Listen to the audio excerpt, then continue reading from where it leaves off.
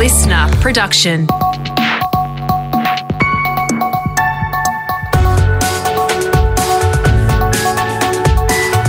Your morning agenda with Natasha Belling. Good morning. Thanks for your company. Let's check what's making headlines this Thursday, the 8th of July. The lockdown for Greater Sydney has been extended for at least another week, with the New South Wales Premier flagging even tougher restrictions as authorities struggle to stop the current COVID outbreak spreading. Students will also return to online learning next week, with the focus firmly now on a concerning spike in cases in Sydney's southwest. Residents in the local government areas of Liverpool, Fairfield and Canterbury Bankstown told to stay at home. 27 new locally acquired cases of COVID were recorded across Sydney yesterday, and authorities say this latest outbreak of the highly contagious Delta strain should be a wake-up call, especially for young Australians. A total of 37 people with COVID are now in hospital, with almost half of those patients under the age of 55. 7 are in intensive care, with 2 on ventilators. New South Wales Premier Gladys Berejiklian says if cases don't stabilise, they may have to go harder, especially in the hotspot suburbs. We have broad rules as to why people are allowed to leave the house and allowed to exercise. But if we need to, health may provide advice on further restriction of movement in those communities. But that's yet to be determined. I only foreshadow that to highlight how concerned health is and how concerned we are. The National Retailers Association says the extended Sydney lockdown will have a devastating impact on the entire Australian economy. The additional week of lockdown is predicted to cost the New South Wales economy a further $1 billion. And without any adequate financial support like JobKeeper this time, CEO Dominique Lam says it's a massive blow for retailers. The longer this goes on, the more unsustainable it becomes. And I guess, realistically, lockdowns simply aren't a strategy, certainly for the economic health of our country. And we'll have more details about a planned rescue package from the New South Wales Government coming up shortly in Business and Finance. Also making news this morning, frontline workers on the Sunshine Coast have been praised for their heroic efforts in saving the life of a COVID-infected patient. The person was being moved from the COVID ward to undergo an MRI when they suffered an anaphylactic reaction to the dye. The 10 hospital workers didn't have enough time to put on the proper PPE, but jumped in to save the patient's life. The affected staff have now been placed in 14 days quarantine. And in breaking news this morning, the President of Haiti has been assassinated in his home and his wife has been left with serious injuries. It's believed unidentified gunmen shot the leader in a targeted attack. 53-year-old Jovenel Moïse has been in power since 2017. World leaders have widely condemned the assassination. Now let's check what's happening in your state with our reporters on the ground. And we start in New South Wales this morning, and a $1 million reward is now being offered for information about Sydney's deadly Luna Park fire more than 4 decades ago. 7 people, including 6 children, were killed in the inferno on the ghost train in 1979. Our reporter, Siobhan Caulfield, has the latest. Tash, a review of the case was requested by the coroner earlier this year, with a strike force now put together to investigate. Police at the time blamed the fire on an electrical fault, but now allegations are being made the blaze was deliberately lit and linked to underworld crime figures. Detective Superintendent Danny Doherty urging anyone with information to come forward, as the families deserve answers. They're going through the ups and downs. This is really probably mixed emotions for them. They've 40 odd years without answers. From some of them have questions, some of them don't have questions.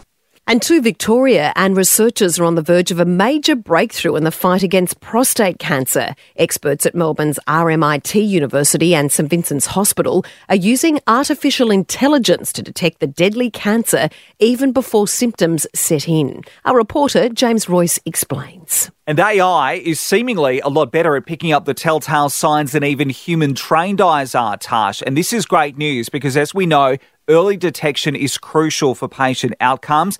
We're talking about a cancer that more than 18,000 Aussie men are diagnosed with each year.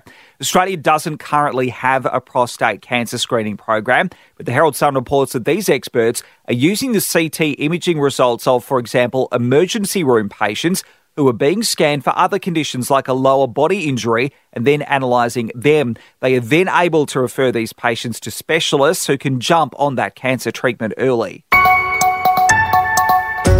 Now for the latest in business and finance news this morning, we're joined by Peter Switzer from the switzerreport.com.au. Peter, good morning. Now, the 2-week lockdown has been extended and it's been already so devastating for so many businesses and workers across the Greater Sydney region. And this time, as we know, there is no JobKeeper, but we're hearing there may be some more financial help on the way. Yeah, a $1.4 billion rescue plan, and the 3-week lockdown is tipped to cost the New South Wales government $2.5 billion, and that's why the state government has found the $1.4 billion to help small business gutted by the extended coronavirus lockdown. However, the CEO of Restaurant and Catering Australia, Wes Lambert, said the support measures could be too late for many businesses, many of which can't pay their big rents in CBD locations. And talking about business, Peter, we know there's been a lot of criticism about the federal government's rollout of our vaccination program, and now business groups may be coming to the rescue. Yeah, this is a strange one, isn't it? Treasurer Frydenberg hosted some of Australia's biggest businesses, from Bunnings to Officeworks to Woolworths, which have promised to be vaccination centres when the Pfizer vaccine shows up in September or October. Plans were hatched for CBD office towers and other big workplaces to have on-site vaccination teams. And it's interesting, this next story, Peter. Many may be disappointed with the Morrison government's rollout of our vaccination program, but the government has won high praise from a global think tank. Yeah, that's right. The Morrison government's emergency income support to workers and businesses last year has been praised by the Paris-based OECD, which says Australia's rapid employment recovery now leads its fellow rich country rivals by several years.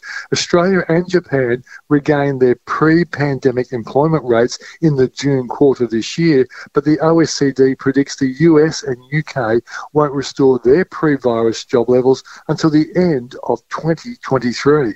Let's hope they step up for New South Wales. Thanks so much, Peter. Cheers.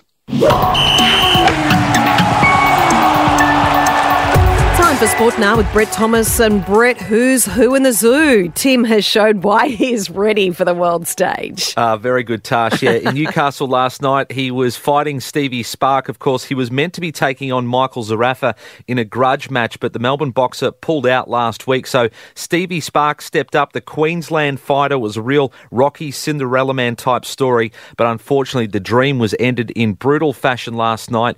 TKO in the third round. He copped some massive body shots. Still a great performance to step up at the last minute, but Tim is in a different class, and he used the post-match interview in the ring to call out his next potential opponents. There's Liam Smith, Kurbanov, and Danny Garcia. They're the three boys I'm going for. So if you're watching, boys, I'm coming for you. So he wants to fight on the world stage. Would have done so already if not for the pandemic. That audio there on Main Event. And Brett, the gentleman of tennis, some may say. The Fed Express, unfortunately, his Wimbledon campaign is over, while for Novak Djokovic, it continues. Yeah, for Federer, looking for a 21st Grand Slam title. He would have been the oldest man in the Open era to get through to the semis, had already done so to the quarters, 39 years of age, but he ran into the Polish Express, not the Fed Express. It was Hubert Hurkacz from the 14th seed, had never been this far in the tournament, already in uncharted waters, but he certainly did not look overawed. In fact, he won in straight sets. The third set was 6-love, the first time at Wimbledon that Federer has failed to win a game. It was a stunning performance. Magnificent demolition of a great champion. Hubert Hurkacz disposes of Federer in straights. It is his moment. On 9 there, Novak Djokovic is through in straight sets. Now, if he wins Wimbledon, then he joins Rafa and Roger on 20 Grand Slam singles titles. So Novak, history on the way for him. And so exciting. Finally, a great win for the Wallabies, kicking off the international calendar with an epic win over France. How good was that game? Yeah, last night at Suncorp Stadium where they're playing another match. This is a 3-test series. The French fresh out of 14 days of quarantine. They're missing some stars, but for 85 minutes they led the Wallabies last night. Would have been their first win on Aussie soil since 1990, but a last-second penalty saw the Aussies sneak away with the win. That's test footy for you, hey? Like, man, for my debut to this, like, I'm so proud of this team and especially myself to bounce back like that, man. That was Noah Lolesio who stepped up to convert that penalty with thanks to Stan Sport. We've got AFL and NRL on tonight. The Demons against the Power at the Adelaide Oval. Ricky's Raiders out to snap a horror run of form against Manly. Helping their cause is Daly Cherry Evans, Tom Trbojevic, both on Origin duty. And at the Euros live this morning, we've got England against Denmark. England haven't been to the final of a major tournament since the 1966 World Cup. The winner, of course, to face Italy. That match is live this morning at Wembley. It is 0-0 in the first half. Slow day in sport, Brett. Well done. Thanks, Tash. And history will be made at this year's Tokyo Olympics with basketball star Patty Mills and swimmer Kate Campbell named as flag bearers for the opening ceremony. Campbell will be the first female swimmer to carry the flag, while Mills becoming the first Indigenous flag bearer at an Olympic opening ceremony. It's obviously, an absolute honour and a privilege. And it's so iconic that, it's going to be hard for me to really wrap my head around this moment, I guess. Organisers are pushing ahead with the Olympics despite the ongoing COVID crisis in Japan. The Games are set to kick off on the 23rd of July. And that's all you need to know to start your day with your morning agenda in your podcast feed from 6:30am every weekday morning. You can also find the latest episode and a whole new world of audio by downloading the new Listener app for free. I'm Natasha Belling. Thanks so much for your company. Have a great day. Stay safe. And we look forward to seeing you tomorrow.